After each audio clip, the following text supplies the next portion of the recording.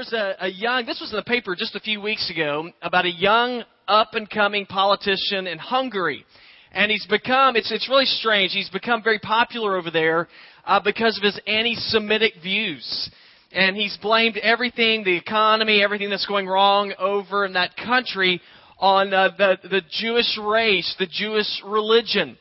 Now, what was interesting is they caught this man on tape talking to a convicted felon, and as they were talking to him, or as he was talking to him, he was telling the politician, he said, if you don't pay me this amount of money, I'm going to release this information about you. Now, the information was interesting. The information said that this politician himself was actually Jewish. And they found out that his grandmother was an Auschwitz survivor. His grandfather had been in a forced labor camp. Now, I'm sitting there and I'm reading the story and I'm like, is that bizarre to y'all? I mean, a guy who is an anti-Semite is actually a Jewish person himself. And so his career it is tanking right now. But I thought about that and I thought it reminded me of an important lesson or an important truth that's really true for all of us. And that is, it doesn't take a whole lot to hide who you really are. It doesn't take a whole lot to put on all kinds of fronts so that you can trick and fool people about who you are at your very core. Now, I believe if you really want to know who someone is, all you have to do is just get a glimpse into their lives in their homes. And I started thinking, can you imagine what it would be like? Y'all know that show, I think it's called Big Brother, where there's the cameras always on. Can you imagine in your own family having a reality show 24 hours a day just about you and your family in your house? Now, on the surface you think, well, that'd be kind of cool. But then you start thinking, 24 hours a day? Man, people would really start finding out what I'm really like. And so my question for you is, if the world could get a glimpse of your life inside of your home 24 hours a day, what kind of a picture do you think would be painted about you? As I thought about that made me a little bit nervous. But as I look into our text today, I see that Paul, the guy who wrote the book of Ephesians, shares with us what people ought to be able to see in your home if they were just able to get a glimpse into your home life. And so if you have your Bible, I want you to turn with me to Ephesians chapter 6. And today our focus is going to be on Ephesians 6, verses 1 through 4. And so if you have your Bible and you're still, we've been in this book since at the beginning of summer. So hopefully you're kind of figuring out where it is. But if you're not sure yet, just go all the way to the right, then turn left a little bit. And you're going to run into the book of Ephesians. So Ephesians 6, verse number 1. Again, the first 3 chapters of this book really deal with theology. And then the last 3 chapters deal with application. Putting your theology into practice. And that is vitally important for us as believers. We can't just say, hey, this is what I believe, but it doesn't affect the way I live. But we have to say that this is what God's Word says, and this is how it plays out in my life. And the way that it's to play out in our lives, according to our context today, is that our theology, what we say we believe in, is to be something that should be seen also in our homes.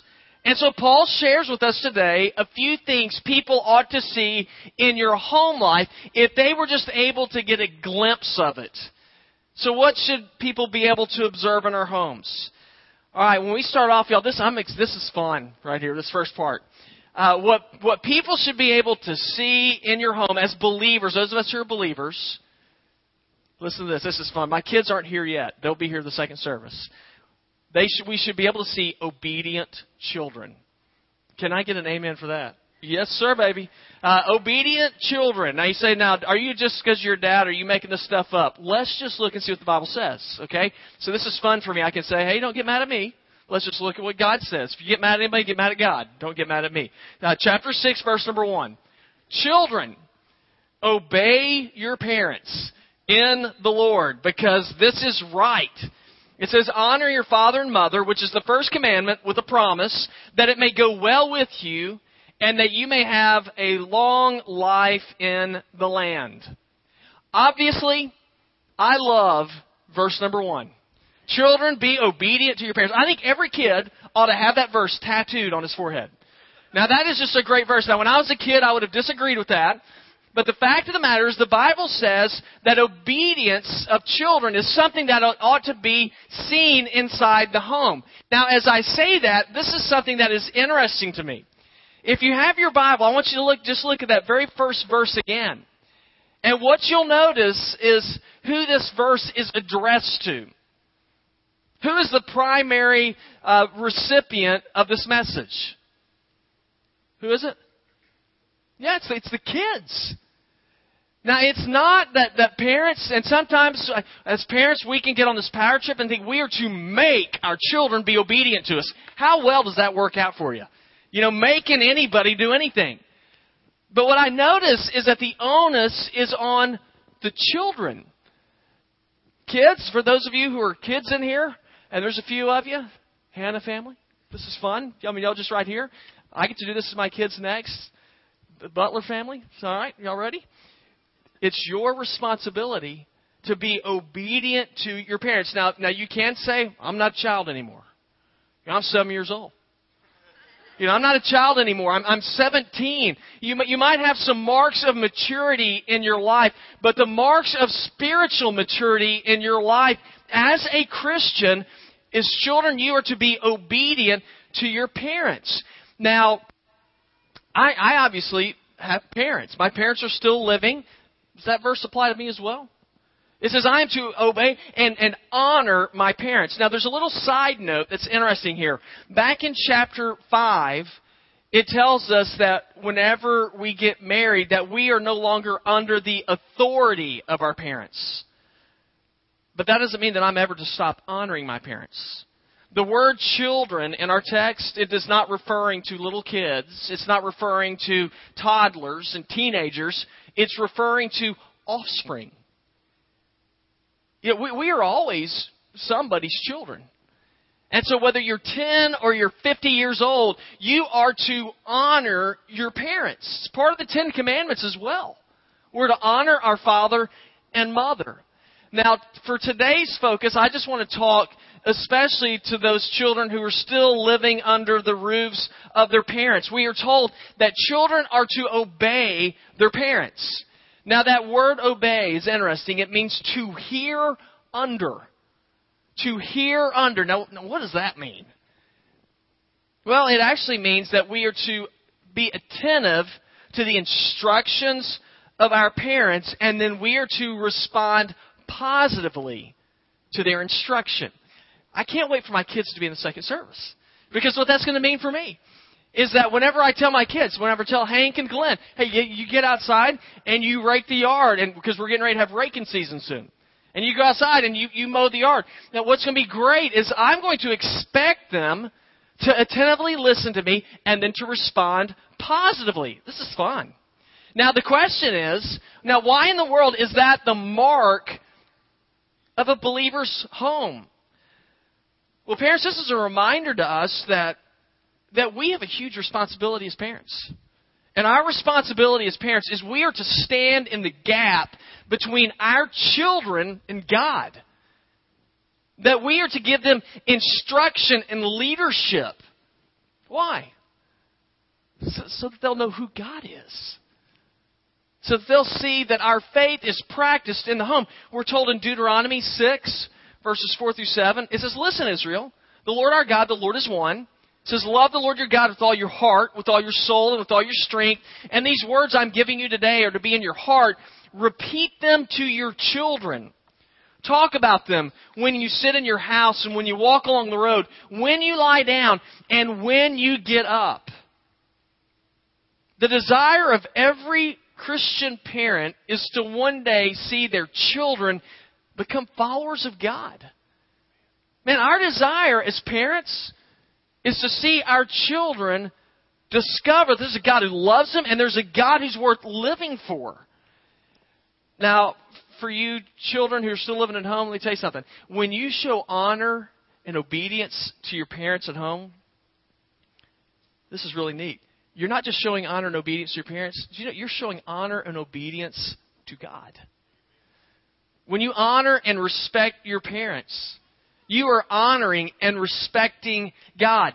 Colossians 3:20 says, "Be obedient to your parents in all things, for this is well-pleasing to the Lord." Now you might say, what if my parents call me to do something that goes against Scripture? It's a different issue. And we're going to talk in just a few moments that about the parents. And I'm not just talking about children today. Parents, we have a responsibility as well. But the glimpse into a Christian home, we should see children being obedient to their parents. And that's a great witness. And our world needs to see unity and faithfulness and harmony in the house. That's what a Christian home should look like. There should be obedience there. When I was a kid, probably my all-time favorite quarterback was for the Dallas Cowboys, Roger Staubach. For those of you who are, older than, I guess, maybe 30, y'all remember Roger Staubach. I mean, my favorite quarterback. Led the Cowboys to 5 Super Bowls. Tom Landry was his coach. Really smart guy. He was a Naval Academy grad. And really smart. He always wanted to call his own plays. Did you know he never called his own plays? Tom Landry, the head coach, called every single play, and it really irritated Roger Staubach for a number of years. It's like, I'm smart enough to call my own plays. But here's what he had to say years later. He said, "I faced up to the issue of obedience. And once I learned to obey," he said, "there was harmony, fulfillment, and victory." Young people, when we are willing to be obedient to our Lord, there can be harmony, victory, and fulfillment. So whenever we look into the home of a believer, what should we see? The first thing we should see is obedient children. Okay, now that's that part for us parents, that's fun. We're like, amen and amen. But we have a responsibility as well. Whenever we look into the home, if there's a closed-circuit camera in your house, a glimpse of your home should show something else, and that is steady fathers. And this also applies to mothers, but the text says fathers. We should be able to see consistency with mom and dad. Now I want you to look with me in verse number 4. It says, "And fathers, don't stir up anger in your children, but bring them up in the training and instruction of the Lord." Okay, this is a very foreign concept to the people that Paul was writing to. Paul was writing to the people who were a part of the Roman Empire. In the Roman Empire during this time, and I'm not making this up. In the Roman Empire, the father had command of the house. And when I say command, I'm not talking about he's not just a leader. He was a man who was able to have, he literally had the power of life and death in his house. He could buy, sell, trade, abuse, kill anybody in his house that he wanted to and not be held accountable for it. Now, is that scary? That is frightening. Now, this is what's so interesting about our faith. A lot of people talk about the Christian faith, though it's antiquated. It's old-fashioned. It's not pro. It's very pro-man. It denigrates women. It puts men in these big-time leadership positions, and it just beats down everybody else. That is absolutely not true. The world did that. God's Word is totally different. It's really interesting. God's Word shows freedom for people. As a matter of fact, Paul said, "Fathers, you are not to stir up anger in your children." Okay, now that was a very foreign concept to the people being written to, because a father had the power of life and death in his family. Now, if I lived in this day, I'd be looking at it and saying, "Well, I tell you what, my kids better not stir up anger in me, because I got the power of life and death over them," right? And yet Paul says, parents, don't stir up anger in your children. What's he talking about? He's saying that in the home, there is to be a loving relationship between mom and dad and their children. We don't own our children. Our children are a gift of God to us, and we are merely stewards of our kids. In Psalm 127:3, it says, "Sons are a heritage from the Lord, children a reward." Totally contrary to the culture of the day. So what does that mean? It means it's important that we take care of and introduce our children to a God who loves them. And if we're going to be effective at communicating our faith to our kids, we better make sure that we are applying what God's Word says to our own lives. Because you know what I've discovered? I've discovered kids are smarter than we give them credit for. I guarantee you, you might think you got your kids fooled. Your kids have a radar that's built into them when they know that you are genuine and when they know that you're full of bull. Our kids know that. They can tell by the way that we live what we find to be important and what we don't find to be all that important. That's why it's imperative, moms and dads, that we are steady when it comes to our faith, because our kids are not going to respect our beliefs if we say one thing and then we live in another way. There's a famous painting of a man, and he's an elderly man, and I'm sure you've seen it before. I'm terrible at describing things. Emily will say, well, what did they look like? And I'm like, she's got brown hair and she's white. I'm just not good at describing people at all. So I'm not going to describe the painting to you other than to say this. It's a picture of an old man, and it looks like he is just bowing in prayer. And he's got his head down, and it looks really spiritual, but as you get close to the painting, and the painter did this on purpose, the man has a lemon in between his two hands, and he's squeezing the lemon into a bowl. And I think for a lot of kids, when they look at us, from a distance, we look good.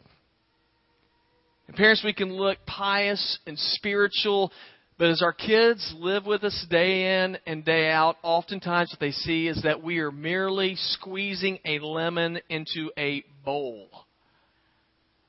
Now, obviously, no one's perfect. Parents, we're going to make mistakes.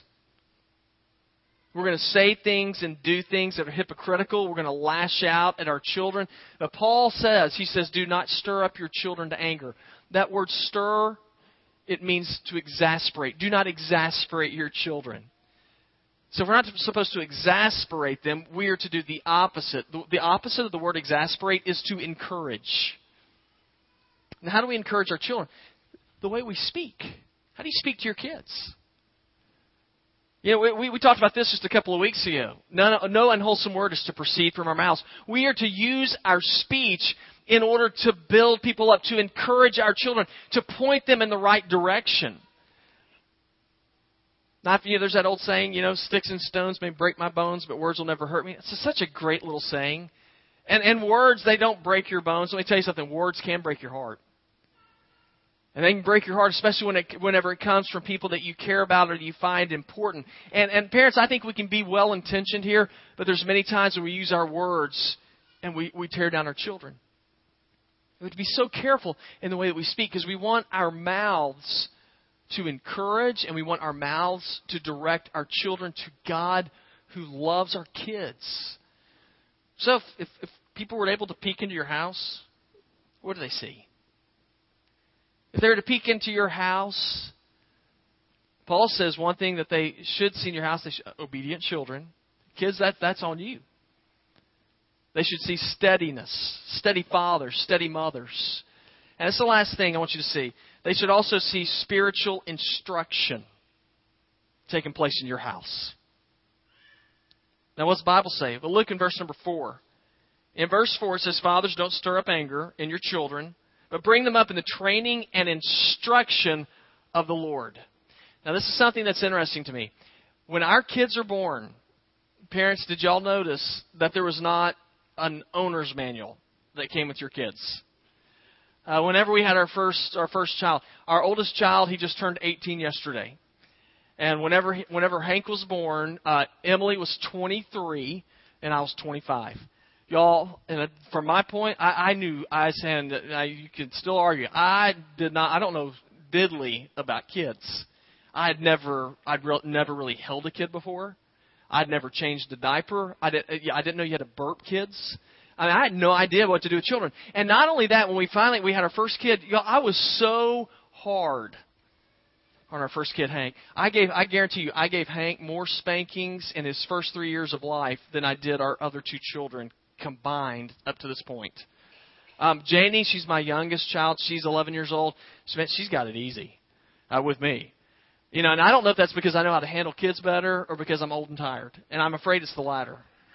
And whenever Hank was little, he could look at his mother and kind of and might even grimace at her, and I was on him like white on rice. I would tear him up. Janie, I mean, she could be standing on top of a table, tap dancing, juggling knives. And I'm going to walk in and say, hey, after you cut yourself, be sure to clean up your blood.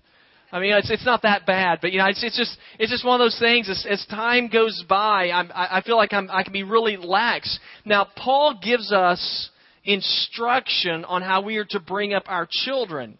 He says we are to train them in the instruction of the Lord. And that word training, it refers to systematic training. Consistently talking about the Lord to our kids. Consistently holding them to a pattern of righteousness in their lives. It's talking about disciplining our kids when there's been wrongdoing. Proverbs 13:24 says, he who spares his rod hates his son, but he who loves him disciplines him diligently. That sounds good. But what do we base all this stuff we're talking about on? We base it on Scripture. You know, the best manual and instruction book for family life is right here. Now, you think about the things that the Bible teaches us. It teaches us to love the Lord our God with all our heart, soul, and mind. That right there is just simply letting us know we need to be aware of this. Guys, the world does not revolve around you or me. To understand this is God's world. And the way we live is for Him. It's not for me. We're living here to honor God. What else does Scripture say? It says that we are to love our neighbors as ourselves. It's a reminder that we are not to be selfish and self-centered. We're to focus our attentions also on other people. The Bible teaches us to work hard, not to be idle, to be productive. It teaches us that we're sinful, that we're in desperate need of a God, that we need a Redeemer. Because on our own, we're in trouble. And all this comes from Scripture. And to hammer this point home with our kids, they need somebody demonstrating to them the importance of God's Word. And they need to see us as parents making sure that everything in our lives bows down to the leadership of God. If our faith is going to make a difference in our lives and the lives of our children, let me tell you something. Everything is to be submissive to the leadership of God. Now, I think a lot of us, we know this, but when it comes to putting it into practice, it's a whole different ballgame. And I'm going to, I can be specific about some things. And this stuff's convicting to me as well. I mean, I'm preaching about, y'all don't think that I'm just up here just trying to, beat the thunder out of y'all. I mean, sometimes I might feel like it. But, this stuff's for me too, because I'm just like you guys. And I look and I see, how we practice our faith. And I know this. I know that God tells us that He is, would y'all agree with me? Just even if you don't agree, don't nod your head. But do you understand that God is to be preeminent in our lives, right? Does that make sense? Okay, and you're thinking, well, of course He's going to say that we're in church. Yeah, but if you're a believer, we already know this. And yet, in actuality, how true is that in our lives? And there's so many things. Instead of us bowing down to God, a lot of ways we expect God to bow down to us. And parents, I see us putting so many things, making God, the things of God, bow down to our activities, to our children's activities. Man, that's not giving any kind of a witness to our kids. Our kids need to know that who is preeminent in our lives is God. And I promise you will not go wrong if you bow down your lives and your activities to the things of God. One of the greatest things, parents, that you can do, and I'm not saying this just because I'm the pastor of the church, I promise you, I'm not just saying that because of that reason. One of the best things you can do is to bring your children faithfully into the church, into this building, so we can corporately worship. Why? Because for one, it gives the example to your children that God's more important than anything else. It gives the example to your children that you're willing to take the first part of your week and say, Lord, I acknowledge and worship You.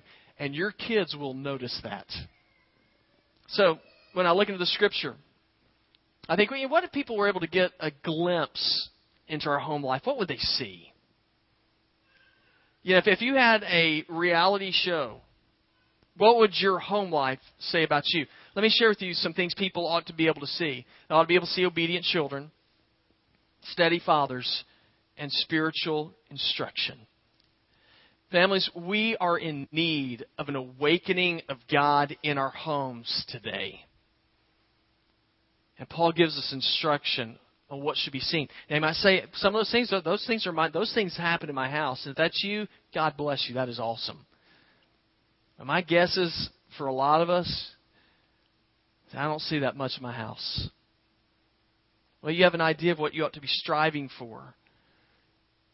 But I want you to know that it really begins, if it's going to happen in your house, it begins with you, first of all, bowing your life before Creator God and saying, God, I need you, and I need your leadership.